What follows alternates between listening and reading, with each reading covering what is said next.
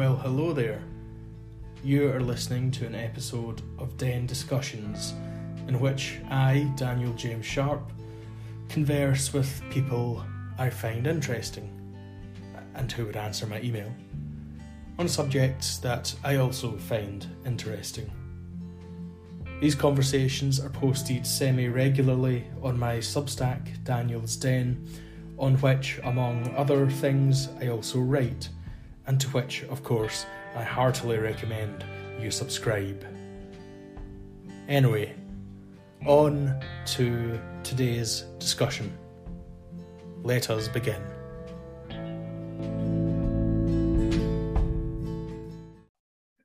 Hello, my guest today is Iona Italia. Iona is a very accomplished individual, a writer and editor, and also a dear friend and colleague of mine. We happen to have been born in the same small town in Scotland, but she is much more well-educated and well-travelled than I am. Iona is the author of 3 books, one on literary journalism in the 18th century, and 2 volumes, Our Tango World, on her experiences as a tango aficionado and teacher in Argentina. She's also the editor of a forthcoming volume of essays from Aereo magazine on free speech. She is the editor of Aereo magazine and the host of its associated podcast, 2 for Tea. She is also, and as you can see, the list goes on, she is very accomplished, as I said, the author of The Second Swim on Substack, which features her more personal and descriptive writings. So she, as I said, she's a friend, and I find her a very interesting person all around. She's a great exemplar of the cosmopolitan intellectual. So we're just going to have a freewheeling sort of discussion today about her background and experiences and thoughts and ideas. And just a word of forewarning, she is currently in Australia, and she has told me that she's on the balcony in Sydney, and that some people might be splashing about in the pool later. So the background noise, that's the explanation. So Iona, thanks for joining me. Do you have any more to add to your introduction? Yes, so not only were we born in the same town, we were born in the same hospital. Not at the same time, but we were actually, we were born in the same hospital. And although in my case, my mother came back to Scotland when she was pregnant in order that I would be born in the UK, because both my father was Indian born, and we were living in Pakistan at that time, and my mother had been living in Pakistan. So there was some concern over whether I would have British citizenship. So I was kind of anchor baby for myself. And on my birth certificate address, it actually says 12 Mary Road, Bath Island, Karachi, West Pakistan, because the entire country of Bangladesh needs to get off my lawn. As I hadn't, I'm older than the nation of Bangladesh. Yeah, I don't think I've got anything else to add at the moment. So fire away. I do want to ask you a bit more about some of that background, but since you are in Australia at the moment, I'd love to hear a bit more about that, because on your Substack you've posted a couple of very lovely pieces about your experiences there so far, and you've only been there about a month, and you're staying for. I've been there a month. It's way too short to stay. So I'm staying for 3 months. Tell us about the South, the global South, the Antipodes. Yeah. So I should also clarify that I'm living and working here for the 3 months. It's too long a period to be on holiday. So I'm not, and I also don't have a car, so I'm not exploring kind of everywhere. I'm based in Sydney. I'm planning to go to Melbourne, definitely, for a week to 10 days. And I've done a couple of other trips, and I'm going to do a couple of other trips. But I'm not doing a kind of tourist agenda of seeing everywhere. as I have quite a lot of work to do, and then I am having fun arranged around work, but just in a really fascinating place. So I think my kind of first impressions are it feels from the kind of climate and vibe of the place, it feels more like Los Angeles than any other place that I have been. It has a kind of that sort of Southern California feel, and it has that feel also because people are very into their surfing and outdoor activities because of the sunshine and because of the kind of squeaky clean prosperousness of a lot of it. But it is a version of Southern California with the NHS, basically. It's not America. It's got a much more extensive state infrastructure and welfare state, and on the whole, a much better functioning infrastructure and welfare state, at least definitely here in Sydney. And it's also more exotic than Southern California. So it's more full of kind of parrots and bats and other wildlife, even in the city. And outside the city, you're quickly in very wild country. So it's like Southern California with parrots, bats, and kangaroos added, and an NHS. Just lovely, basically. Well, I've already said that I'm very jealous of where you are right now. Right now I'm stuck in Fife in Scotland in the middle of winter, or not quite, but it's I can only dream of the silver beaches and the palm trees and the pools and the sun of Australia at the moment. Well, at least you're not on the American East Coast, where I gather people have been advised not to go outside because it's so cold. True. There's danger of frostbite. Actually, funny thing, as you know, I'm not particularly bothered by the cold. I can wear quite thin clothes, even just a t-shirt in most weathers. But the only place I've actually really been cold is New York when I was there last November. It can be just ferocious. I felt the cold much more than I think I ever have in Scotland, which is interesting. Yeah, it is just colder. I think, to be fair, I think you would be melting here. I don't think this would be good weather for you personally, because I know you have a low tolerance for heat. And also you like to wear velvet smoking jackets and things. I think if you wore a velvet smoking jacket, you would just liquefy. Completely liquefy. We would need to clean you up with a mop. Only on weekends. Only on weekends, Iona. Please don't air my dirty laundry. No. So let's. If this was a movie, we would now flashback. So you're in Australia right now, but you've lived in many countries across the world. And you've probably gone over this. Well, actually, you have gone over this 100 times before with 100 people. But nonetheless, I'm going to ask you about your background, a bit more about your background.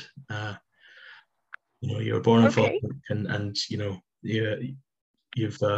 you have Parsi and Scottish heritage, but you've also lived in just about every continent of the world, bar Antarctica. So I let's see. So I spent my early years in Karachi in Pakistan, in the gated Parsi community there, or I don't have very clear memories of that time, to be honest. And part of the thing that people should understand is because my parents died when I was pretty young, and I grew up after my parents' deaths in the UK, and I didn't really have contact with any, well, I didn't have contact with any Indian or Pakistani relatives on my father's side. I just, I kind of didn't, I mean, I'm less, I guess, authentically Parsi than somebody, or some people might consider me less authentically Parsi than someone who is totally steeped in the culture for the whole of their life.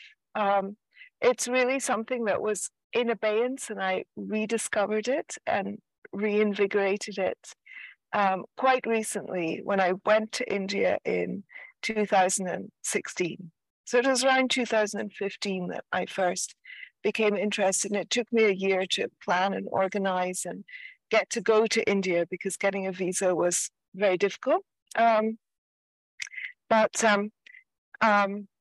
Yeah, so I'm sort of unusual in that way, and people who know me, old friends who know me from before 2015, many of them don't know about my Parsi background, and I always felt that it seems like kind of stolen valor to lean on that, and I felt as though since I had really all my formative years had been spent in the UK, and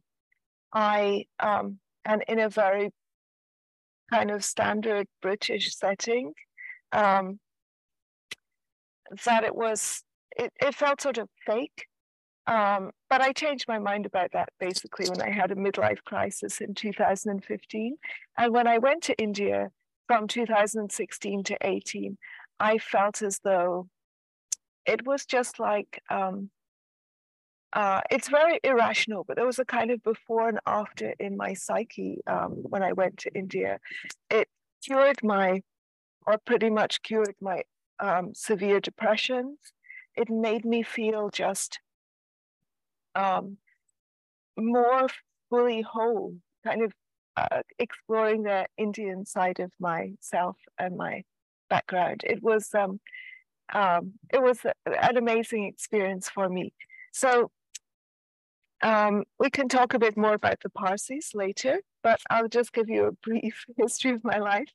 So then, after I came from Karachi, I was mostly at boarding school. And then in the holidays from boarding school, I mostly lived with my much older sister. She's my half sister, the child of my mother's first marriage, 19 years older than me. And I stayed mostly with her in holidays. And that was in various places in London, later in Cornwall, later in Scotland. And then I went to Cambridge. And in between, there were a couple of years I spent living in Germany.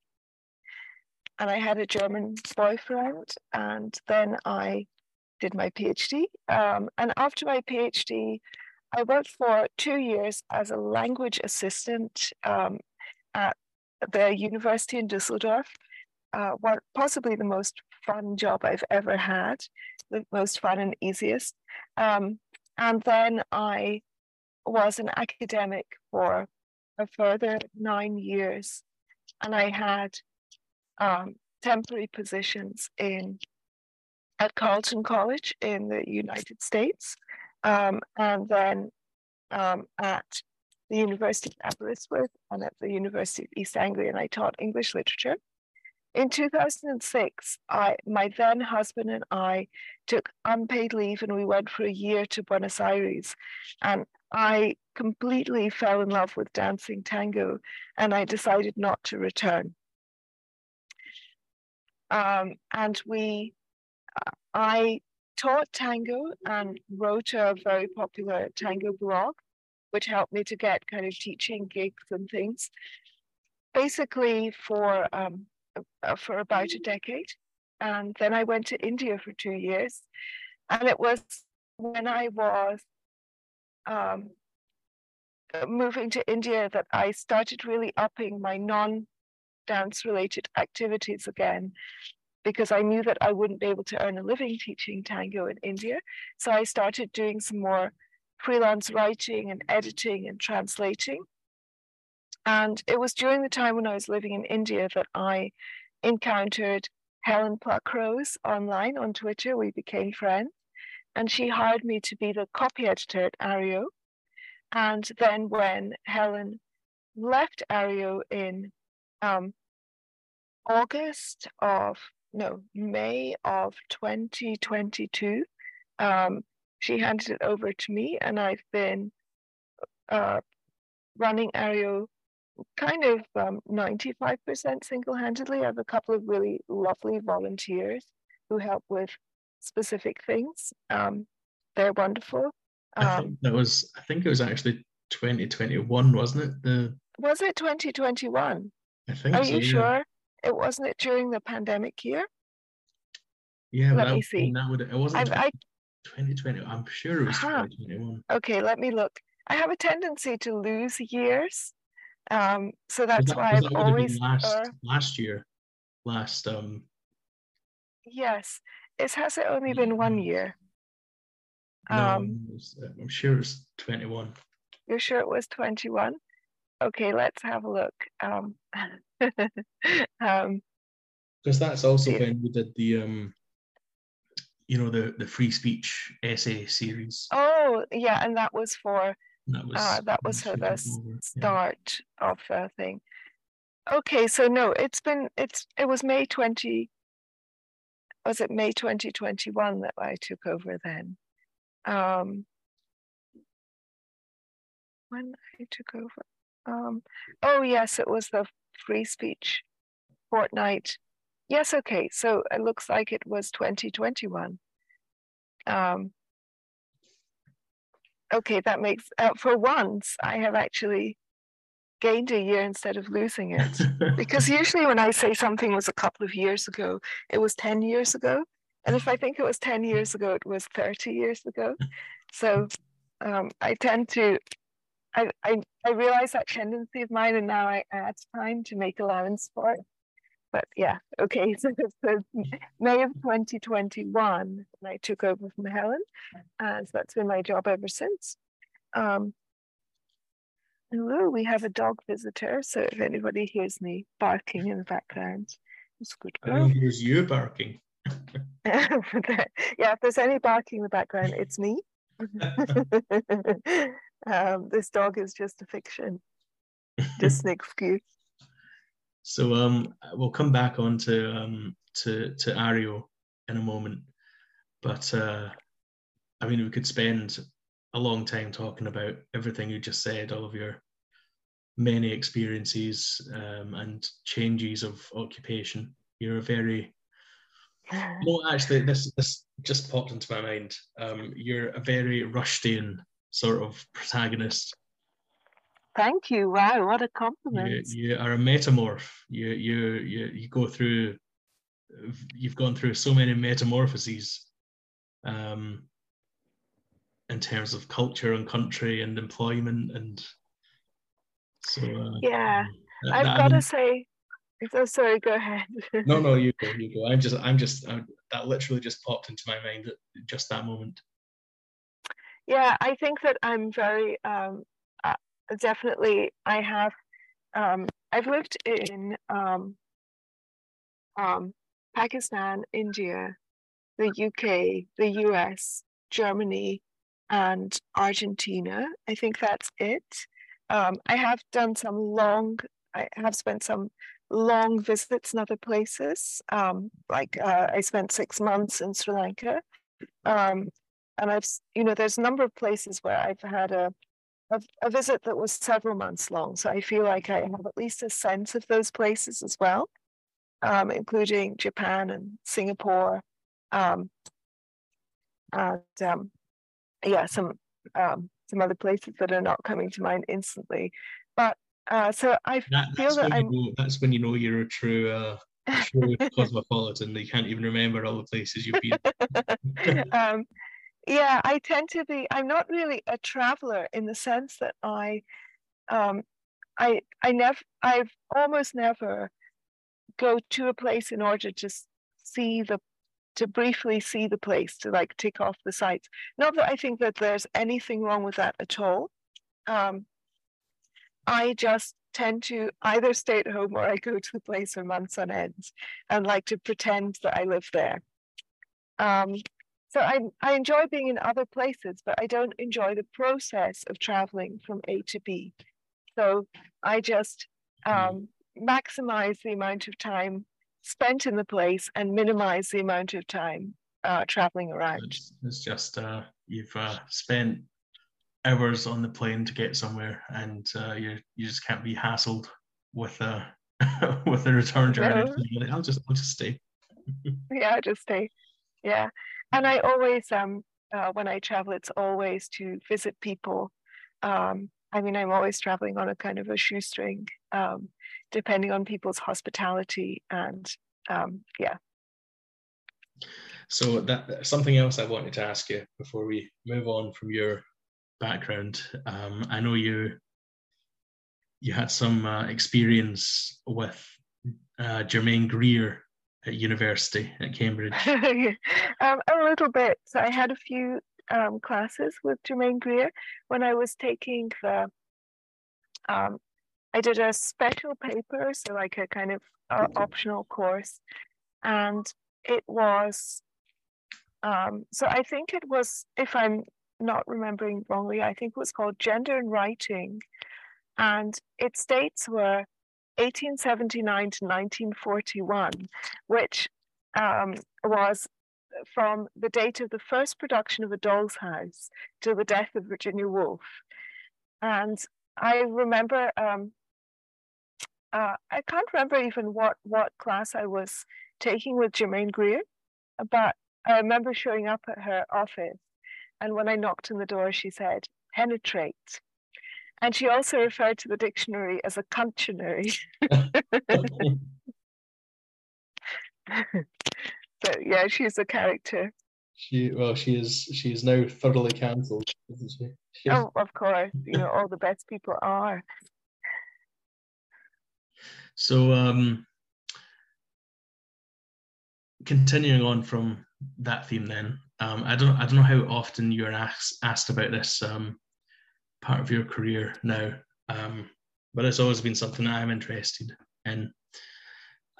So your books, as I said, you've wrote 2 books. You've wrote. You're the English expert. You correct me, but you've written 2 books about tango.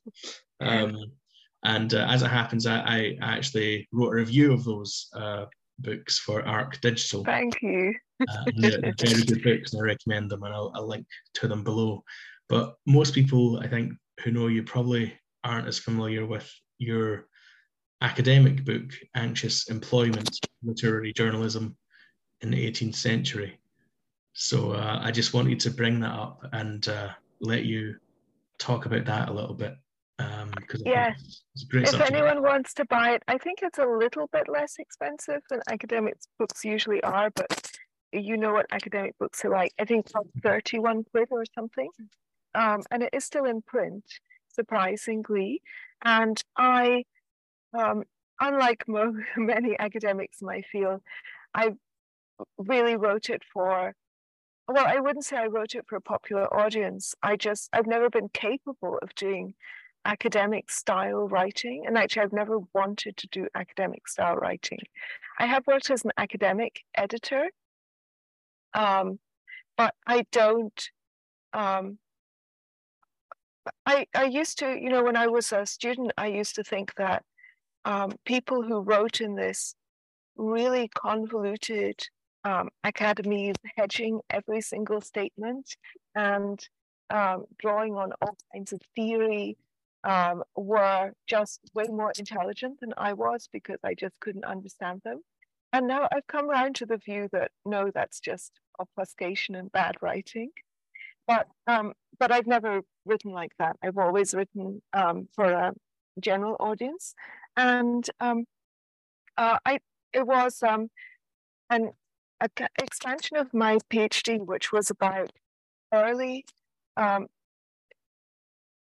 journalists. And by that I mean from the period starting in 1690 up to I ended at 1765, and it's in the late 17th century, early 18th century that we get the first periodicals, the first newspapers and later magazines, that in the way that we would understand that today, i.e. they're not pamphlets being published in response to a specific occasion, but they are regular publications. And this was possible because of the Pre-Publication Licensing Act, which was passed in 1644, I think. That act lapsed, was just allowed to expire in 1694. And that meant that you could publish things without having to send them to a censor and be approved by the censor before they could come out. So that obviously allowed people more freedom to print what they wanted to print. And also it meant that up until that time, you could only own and operate a printing press with a government license. And basically, Oxford and Cambridge, plus I think the Inns of Court, and there were a couple of other printing presses. Those were the only printing presses in England. So as soon as this act lapsed, people started printing many, many more books. There'd also been some advanced technological advances in printing that were very important, making that possible. And if you're already printing off a book, then it's relatively cheap and easy to just print off a magazine or newspaper at the same time. And these were just loose sheets of paper, basically. Often the first periodicals were so-called essay periodicals. So they were like just an editorial on its own, because you could just print that on one single sheet of paper. But the difference from a pamphlet was that they came out every week regularly. And therefore, you had also the opportunity for the editor to put their personal stamp on it. So I focused very strongly on how editors presented themselves. And that was quite fun because many of them took weird and wonderful pseudonyms and invented fictitious backstories for themselves. And also how people talked about the new genre within the periodicals and magazines themselves, and the people who wrote, who later on they started to have readers' letters and what impact that had. So I was interested in the kind of literary responses to that, to the beginning of that genre, and the original PhD was on women who edited or are periodicals that we know were edited by women or are thought to have been edited by women. Actually, there's one that I wrote about, which we've since discovered was edited by a man, actually, but was thought to have been edited by a woman. There were basically 5 women within that period who were heavily involved in this new journalism, are known to have been heavily involved. And that's a perfect number of chapters for a PhD. So and then when I wrote the book, I paired each of the women with a male editor or writer from the same period, and we've loosely compared and contrasted them. And it was originally called, the PhD was called Philosophers, Knights Errant, Coquettes, and Old Maids. So those are some of the pseudonyms that people took for themselves. One of the periodicals that I studied for the PhD was written by Mary Singleton Spinster, and it was called The Old Maid.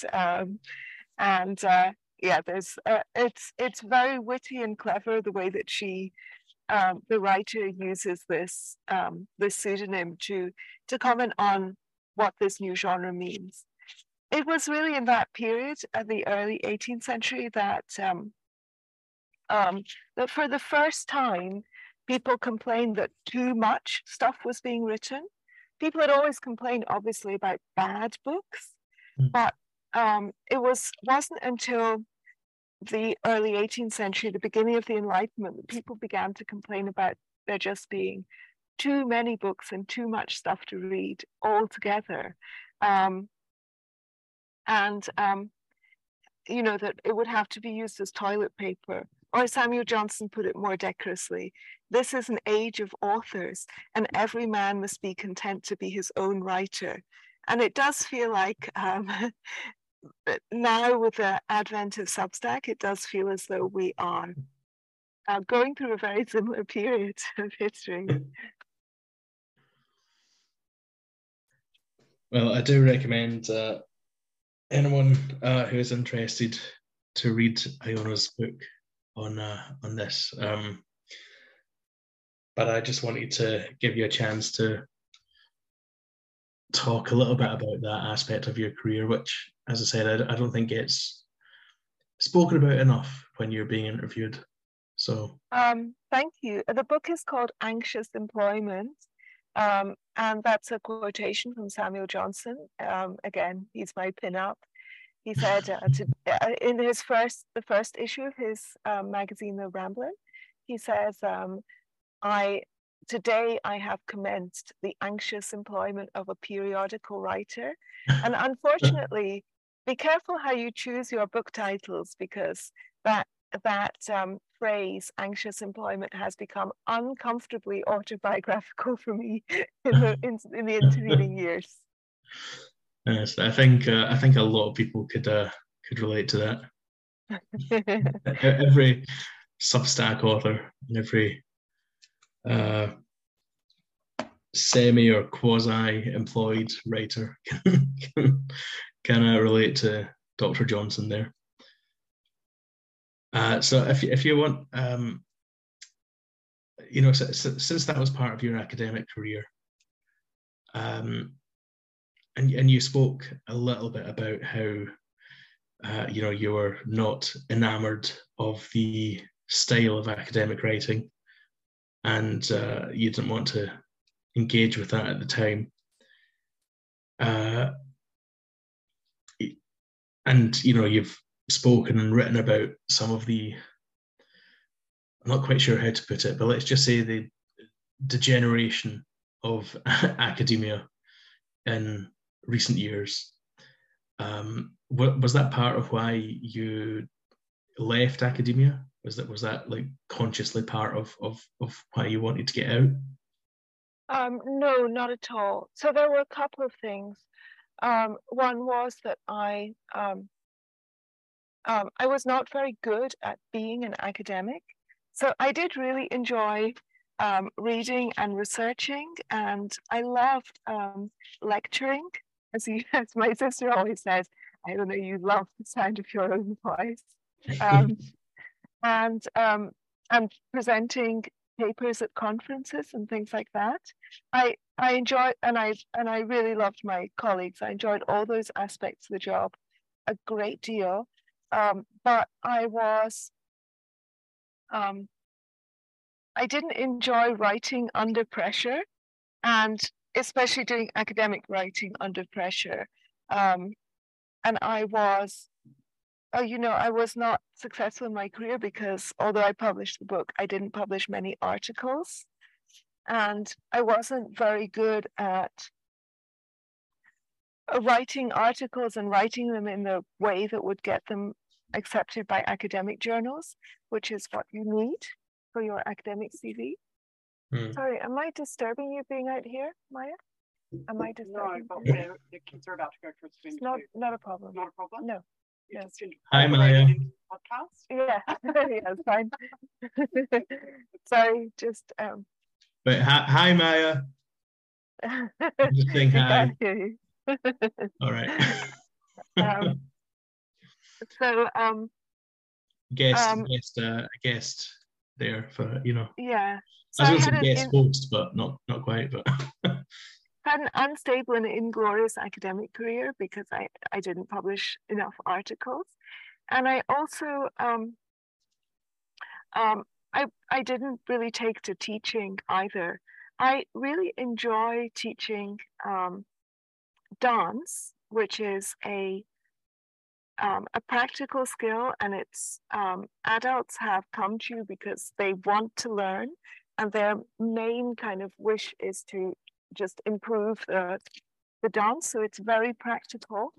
But I have my personality is more abrasive, more kind of pedantic, and also more critical. I am not a natural cheerleader, and I didn't in the classroom. I think that I polarized students. So I did have many students who liked me, who liked my style of teaching, but there were enough of them who didn't, who felt that I was too strict, too cold, and it's very hard to alter your personality and persona, and the kind of skills that make one the kind of attention to detail, and also a specific kind of attention to detail. I'm not implying there's no attention to detail in teaching, but the specific kind of critical attention to detail that I think I'm more drawn to and better at, that is the sort of opposite of the skill you need for classroom teaching, especially when you have people who are not already enthused by the material. And rather than talking yourself, you need to encourage them to talk. And I find that very difficult. And when you're not a good teacher, you feel like a bad person. And people will say, you know, we don't like Iona, she's a horrible person, rather than just her persona is not a kind of warm classroom persona. So I found that was something that was making me very unhappy when I was an academic. that bloody Dr. Italia, you know, I don't want to go to her class anymore. I think that's actually quite common. I mean, I've never had that experience, but you know, in my experience as a student, as an undergraduate, you know, classes can be really awkward. You know, the professor, the teacher is just trying to engage people, and nobody wants to put their hand up and answer a question or discuss or make a point. And though I was probably one of the more talkative people in that regard, I was still pretty reluctant to put myself forward. And I think that's quite a common experience in university teaching environments. So I don't think you should blame yourself for that. I think pretty. Yeah, I don't blame myself. Good.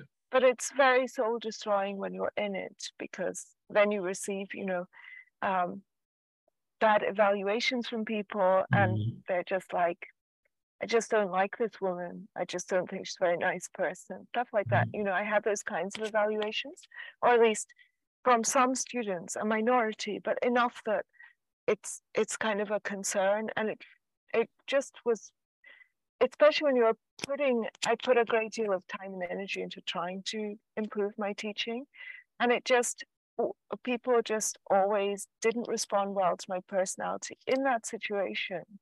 And I haven't had that kind of response to my personality in any other situation. And I think there's just not everyone is meant to be a teacher, and there's just a mismatch there. Yeah, it makes me think of, you know, students these days, these young people, you know, they're kind of customers again. And it just reminds me of the kind of 18th century model in Edinburgh, at least, where students paid students paid to take professors' courses at university. So, they were directly,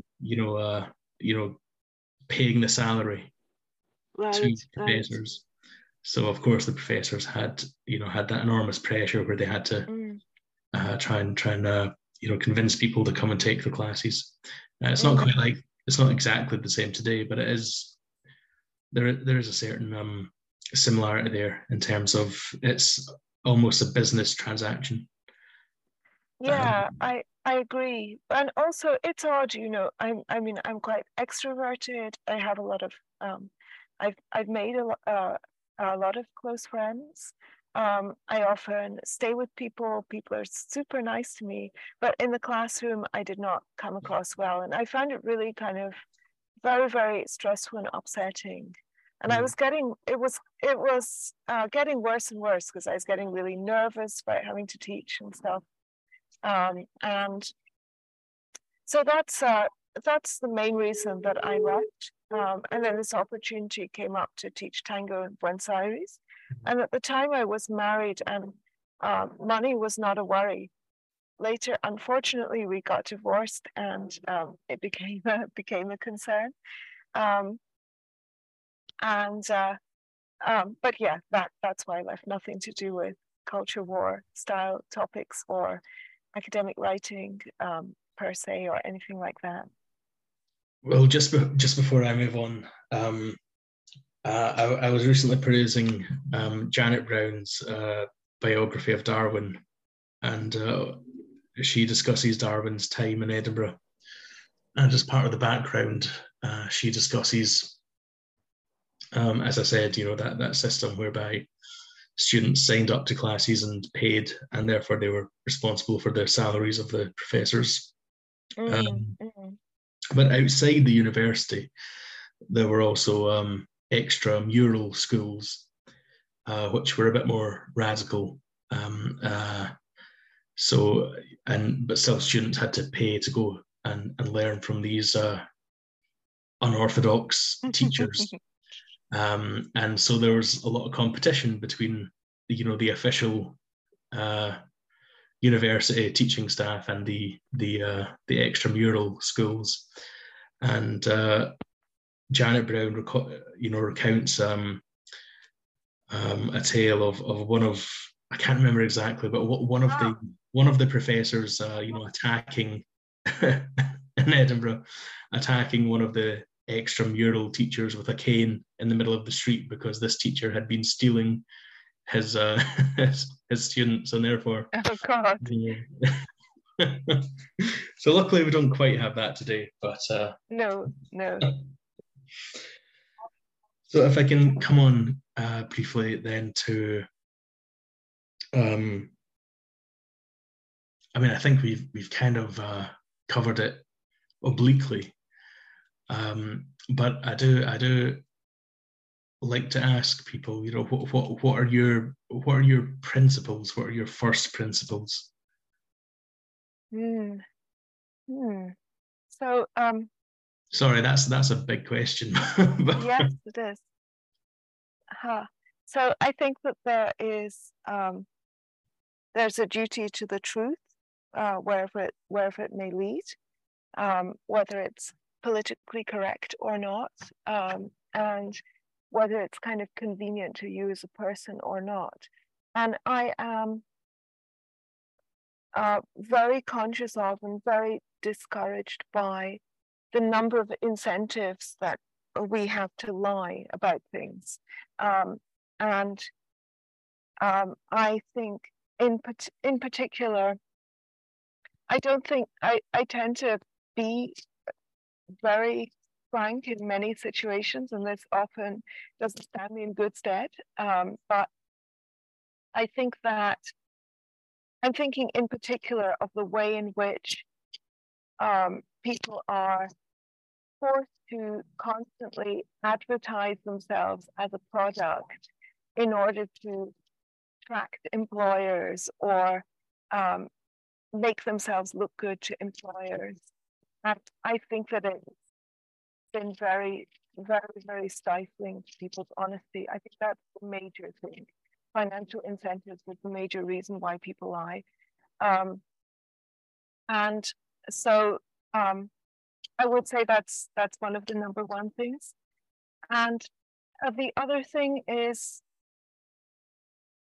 I mean, this all sounds very grand. I don't mean to imply that I live by this, but I think the other most important principle is best expressed by George Eliot in Middlemarch, who says, "What are we put on this earth for, if not to make things easier for each other?" So the other kind of crucial value is your impact on other people. That how you are living and what you are doing is in some way making other people's lives better. It doesn't have to be in any large or grand way, and it doesn't have to be a lot of people. It could be just one person, but it's important that you are doing something that is making other people's lives better. There's that line,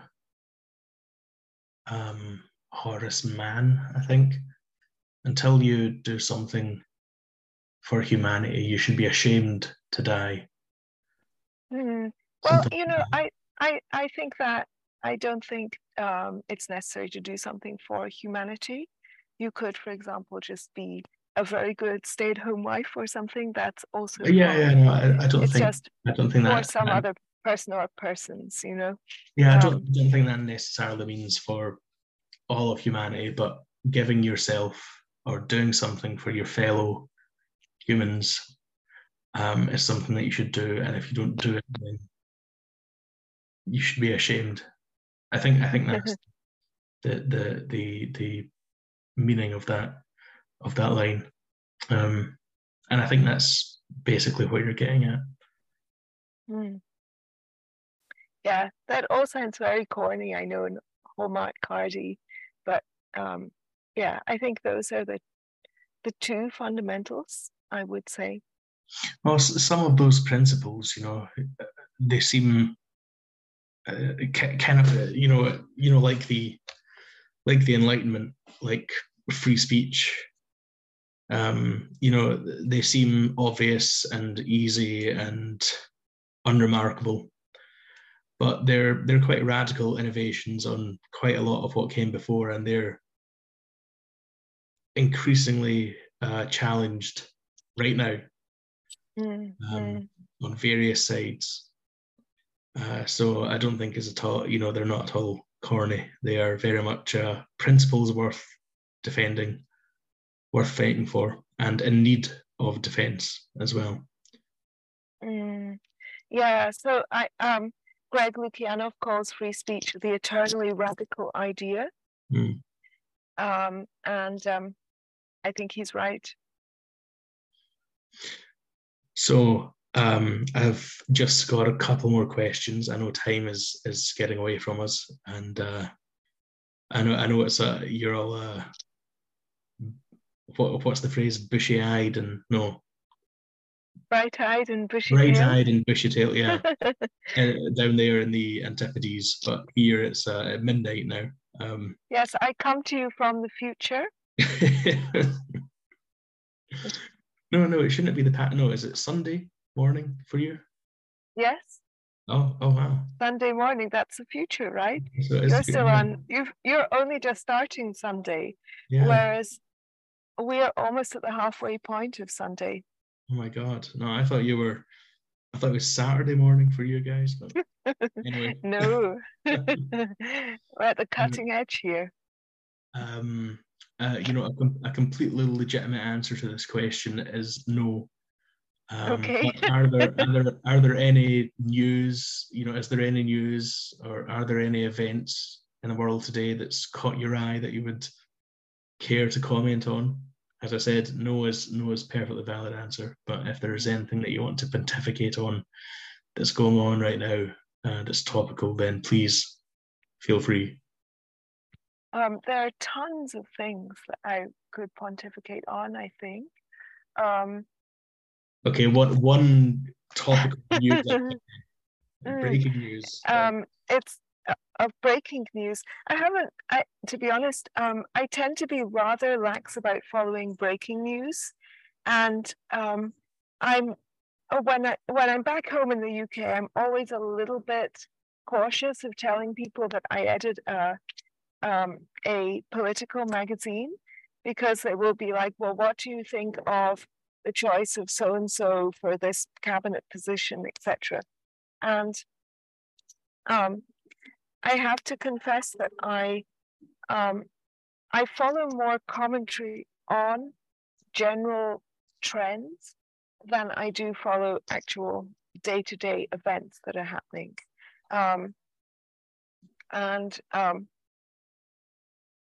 I think, for me,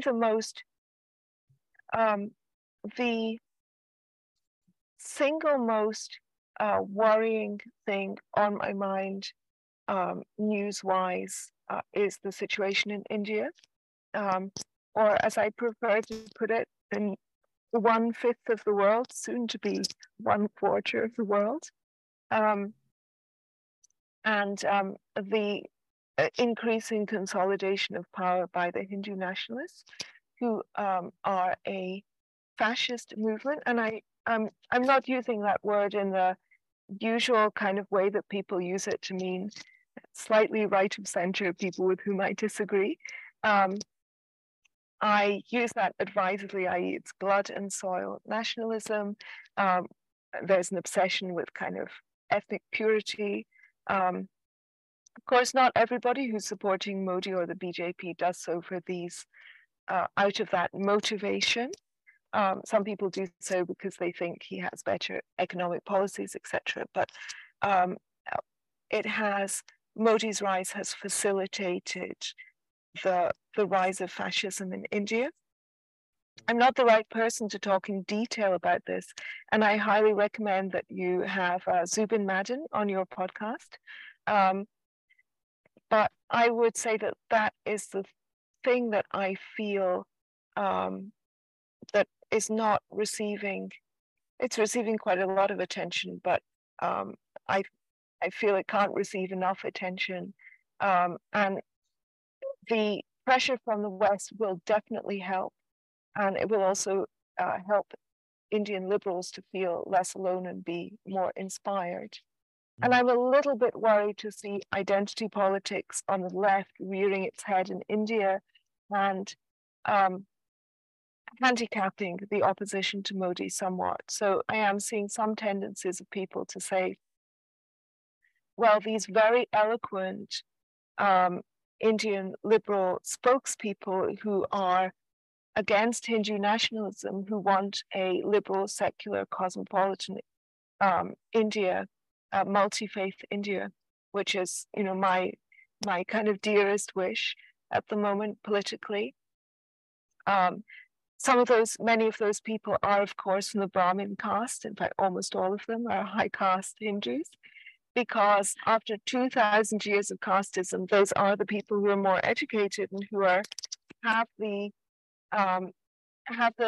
means and the eloquence to be the spokespeople. But I don't want to see any of those people cancelled. We need as broad an alliance as possible, and we shouldn't be fighting over who's kind of pure enough to be opposing Modi and his henchmen. We should all be opposing him. Well, as you said, for Greg Lukianoff, the eternally radical idea is free speech, and that applies to so much more, because in response to Hindutva and Modi and the BJP, it's all too easy to embrace an equal and opposite form of identity politics and blood and soil and all of the rest of it. Yeah, but the eternally radical and now quite unfashionable and seemingly obvious ideas are the old ideas of Nehru, of a secular India. I agree.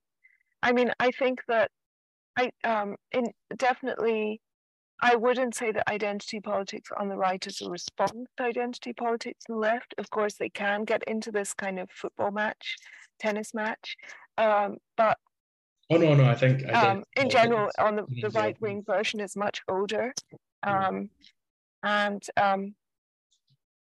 think in the West much less is increasingly irrelevant. I think, but not in India, and I would like to see that situation reversed. And I'll just recommend everybody go and watch. I'm just Googling for a second to check the exact title. Yes, so the BBC documentary India, the Modi Question has been banned in India. Although I think many people have managed to find ways around the ban. But Modi and his henchmen do not want you to watch this documentary, so I highly recommend you go and watch it. No, when I said, just to clarify, when I said that it's all too easy to have identity politics in response, I didn't mean left and right necessarily. I just meant in the Indian context that it's easy for too easy to say in response to Hindu nationalism, let's have Muslim identity politics, which are not particularly. No, I'm not a fan. Yeah. So it's just a different form of tribalism, and what one might call the more right-wing variety of tribalism. In response to another such variety of the species. And no, both it's of these not should helpful be at all. opposed. The solution is Nehru. The solution comes from those old ideals. Yeah, Ambedkar in particular, I would say, is the important thinker here in terms of foundational ideas of the Indian state. Yeah, no, that's. I mean, it was a great, almost, despite all of its flaws, and I'm not valorizing Nehru here, let alone valorizing partition or the British exit from the subcontinent. But it was an astonishing achievement, almost unthinkable, that in 1947 you could just have a nation, a secular democratic nation, which is so huge and so filled with ethnic and religious tensions, and yet, despite the horrors of partition, it was still achieved. It still happened, and that really is a great historical achievement, almost. I would think almost unmatched. Yeah. Now, I mean, it's just India been casually thrown away by chauvinists of the Modi variety. India is a massive outlier among democracies in terms of prosperity, diversity. It's much more diverse than most democracies. In terms of history, etc. But I really hope democracy survives in India, and I hope someday Pakistan cottons onto the idea. India needs to remain, and Pakistan needs to become a secular democracy, and then there would also be, there would be no more issue between India and Pakistan if that were the case. Well, and both countries would be way better off. If that had happened in the first place, rather than having this arbitrary partition, one could have had the entire subcontinent just the same as India, basically, rather than dividing it up between different religions.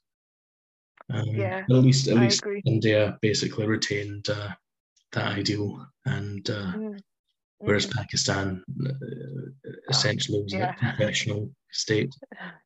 And we've all suffered for it for a very long time. So I guess that's my soapbox issue. Well, fair enough. And I think it's important because, most people in the West, quote unquote, they don't pay too much attention to that. Although, interestingly, the people who do pay attention to it are the very people you don't want to pay attention to it. The far right in Europe are quite fond of the Hindu nationalist idea, simply because they are anti-Muslim. Yeah, yeah. So I think we should all be paying attention to this issue and reasserting the importance of secular democracy. Yeah, absolutely. And I'm sure the fact that we have both said that on this podcast will completely revolutionize the situation and change the world for the better. Well, every little help. Yeah. No, it does. It does. Anyway, just I know before we finish, and this really is the last question, and it's just something that I wanted to ask you about and have you discourse on for a short period. I wanted to ask you a little bit about literature. You've already mentioned George Eliot, who I know is one of your very favourite writers, but if you want to talk a little bit about your favourite writers, whether fiction and non-fiction writers, then please recommend some books to us.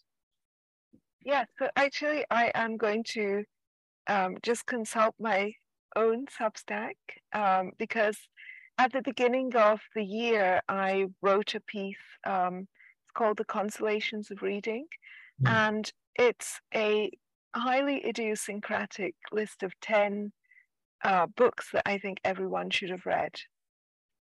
Well, one of them is a collection of poems, so that's slightly pushing it, but yeah, we'll say 10 books, and I'll just tell you what I chose and why. And I didn't put them in a particular order, but I think the first two really are the two most important for me. The others are not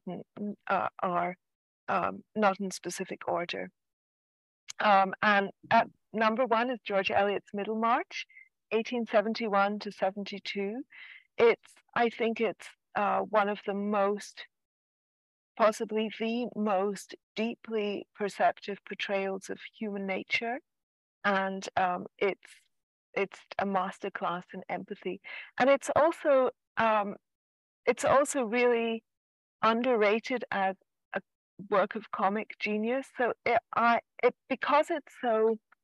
because Eliot is so kind of profound.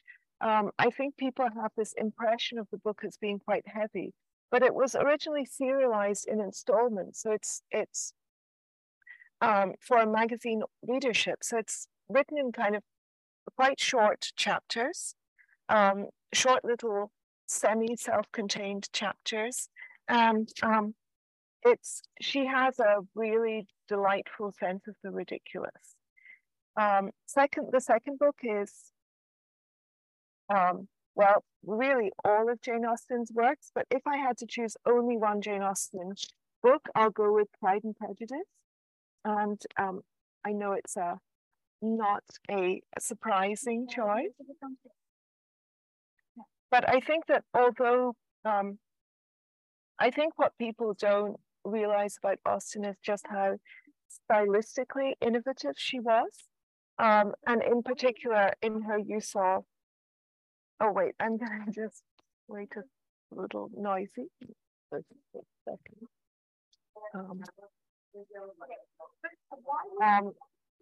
Especially her use of indirect free speech, where she narrates things from the point of view of the characters, but unlike almost every other author, it's not just a depiction of what's going on in the character's brain. It's actually the character is narrating things for us, and that character is often misguided or silly. So it creates a lot of very, very subtle and beautiful effects. And you can see that right at the very beginning of the novel. It is a truth universally acknowledged that a single man in possession of a good fortune must be in want of a wife. So it's not Austen saying that, but it's probably Mrs. Bennet, who is a silly, gossipy old woman. So there are lots far more subtle examples of that, and some of them are very funny, some very moving. But she is a really unusual and innovative writer. And yeah, I shouldn't go on at such length about each of these, so I'll never get through it. But Henry Fielding's The History of Tom Jones, 1749. That is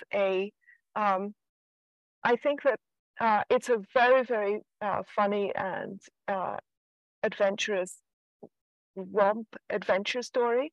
And it's also just fantastically plotted.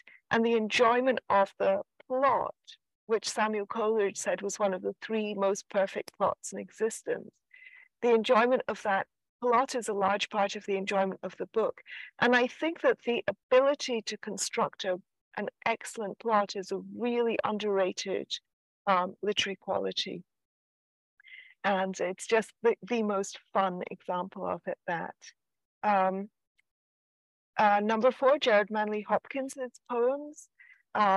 Even though I'm not religious at all, and Hopkins was a very devout Catholic, and a lot of his poetry is about his relationship with God. Nevertheless, he is the most wonderfully evocative writer, and I find his poetry incredibly moving, immediate, and vivid. He's just, I think he's my favorite poet, full stop. I recommend Ursula Le Guin's The Left Hand of Darkness, which was written in 1969, same vintage as me. It's a really economical little sci-fi novel that covers a very wide range of topics in this tiny jewel box-like precise structure. And yeah, I think that is the best example of the science fiction genre. And I'm not even a fan of Le Guin's other novels. I just think this particular novel is a masterpiece. Everyone should read Salman Rushdie, and I particularly like his work, I particularly like Salman Rushdie's nonfiction writing, actually. And my favorite is Imaginary Homeland, which is a collection of his essays in the 1980s. It was published in 1991. And they are really insightful and moving. And I like the fact that he celebrates things that are impure, mixed, mongrelized, difficult to define and pin down, that can't be easily categorized, things, people, and places that are a rich kind of melange of influences. And I love that about Rushdie. A love song to our mongrel selves. He describes in one of the essays in that collection. That's how he describes the satanic verses. Yeah. Rushdie is one of my heroes. Then there's 4 more. I'll try and be brief. A. Milne's The Red House Mystery, 1922. It has the kind of comedy and just astute little character portrayals that you find in the Winnie the Pooh books, which are also masterpieces, of course. That perfect understanding of character. But it's also just an exquisitely plotted murder mystery. And I love that genre, and this is my favorite example of it. I think it's a fantastic book and underappreciated. Rohinton Mystery's novel, A Fine Balance, which was published in 1995. He's a fellow Parsi, actually. And it's a panoramic tale of India during the 1970s and 1980s. It is an incredibly heart-wrenching book, though. I mean, I wouldn't say that it's a pleasant read. It's deep human tragedy. but really extraordinary novel. I think probably the best novel to have been written in India by an Indian author in English in the 20th century, and that's a really high accolade. And then two final ones. Samuel Johnson's Rambler, which I think we already talked about. Johnson has a unique combination of being a very sharp-witted satirist and yet being extremely compassionate and humane. And finally, I recommend Johann Wolfgang von Goethe's novel, Wahlverwandtschaften, which was translated as Elective Affinities, 1809. And all of Goethe's works are amazing, but it's really a wonderful exploration of two ways of seeing the world. A romantic way, which is about spontaneity, authenticity, feeling, etc., and a kind of classical way, which is about wittiness, intellectual clarity, good sense. And it's a really through the medium of the novel, he explores the pluses and minuses of those kinds of ways of seeing the world. And I think it's an interesting and valid dichotomization of experience. Okay, sorry, that was a really long answer to your question. No, I will. Well, I will link to that piece below. I can't think of anyone else better to take some recommendations, for the next book that I read from you. So thank you very much. You're welcome. Just as you were when you were talking about George Eliot and her underappreciated comic genius, I was reminded of a little essay that I read recently. It's in this collection of essays by Christopher Hitchens, For the Sake of Argument. It's the very last essay in the book. It's called In Defense of Daniel Deronda. And in that essay, he discusses Eliot's, I think it was her final novel, Daniel Deronda. But in that he brings up, Eliot's comic abilities, which seem to have gone so unremarked upon, in general public literary culture, because we tend to see Eliot as a very, very serious, po-faced writer. But actually, she is very funny and deserves recognition. Well, I think the same thing kind of happens with Johnson, which is we are not used to a pairing that is real kind of compassionate depth, but also a lot of humor. So this ability to sort of look at and depict human beings with a really keen sense of their ludicrousness, but still not losing touch with that empathy and compassion. That's something that Eliot and Johnson have in common. And something Jane Austen has in common too. And in Jane Austen's case, it's kind of the other way around, that people remember the humor, but they're not as attuned to the depth and compassion that is also there. And, there are writers who I think are extremely funny and also insightful and absolutely 100% worth reading. But there isn't compassion there. That's not their thing. I'm thinking of Swift, for example, the famous exemplar of this, but there are many, many satirists like that. And that's okay. I don't think it's necessary that all writers should have these two qualities in equal measure. But it is unfair when they're remembered for one over the other. It's not unfair, but it's kind of a missed opportunity for readers, I think. Well, yeah. But okay.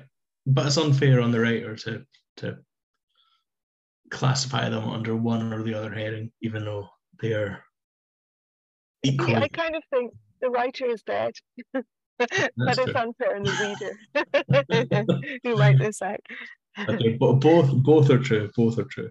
Mhm. Actually, I mean, and that's another point that Hitchens has made about Rushdie, is that he is taken as a very serious sort of writer. But actually, you know, in all of his novels, there's a lot of vulgarity and comedy and humor. Mm, Uh, mm, and well, I mean the reason that I said that was basically to give an excuse for me to say that I have just recently finished Rushdie's most recent novel, Victory City, which is fantastic, and I highly recommend it. It will be published by the time this conversation goes out. We're recording this, for me at least, on the 5th of December. No, mm. December, February. February, yes. What are you talking about? February. And Rushdie's novel is published on the 9th of February. Mhm. So that will be out. But I've had the great good fortune to read the novel in advance, and it's wonderful, beautiful. I'm writing a Mm, review of it. You'll love it. mm, So I recommend it very much. And it's got the again, despite the reputation of Rushdie, it's got, you know, it's very funny at points as well. So he's a great comedic writer, which is one of mm, his skills that I think goes unrecognized mm. too much. Anyway, Iona, final question. Is there anything else you would like to say? I don't think so. Well, I guess um, I would say that both that Ario magazine is entirely dependent on patrons, small scale patrons. So we are entirely funded by readers donating to our Patreon. So if you appreciate what Ario has been doing, and if you want to see what we've been doing, go and take a look at our articles, then please consider becoming a patron. I think pretty much every other magazine, comparable magazine, has a large endowment or a large major outside funder or source of funding. We do not. So I think that we are especially deserving of your support. So if you can give $5 or £5 a month, that all mounts up. Please consider doing that. You won't feel it, but for Ario, it could mean the difference between life and death. And spread the word to other people you know as well. So if you support Ario, let other people know and ask them to support it too. And if you want to support my writing personally, then you can support me by signing up to my Substack. Even free subscriptions help me a lot because I have a partnership with Substack. So even free subscriptions help me. So you can do that. And if you would like to help more, then consider taking a paid subscription. There are a few of the essays are paywalled for paid subscribers only, so you'll get to read some extra material, and which will hopefully be fun. And yeah, so don't forget that if you the things that you may consume and appreciate are dependent on very poor and underpaid people producing them for you, and we really need your small contributions and small regular contributions. Okay, that's it, I think. Yes, well, I completely second that. And well, thank you so much for talking to me. And well, I'm going to go to bed now. And Iona is going to jump into the pool, I'm sure, I am. Yeah, in I sunny am. Australia. Yeah, yeah. It's hot here. Very nice. All right. Well, Sorry, thank everyone. you. Thank you. And goodbye. Bye-bye.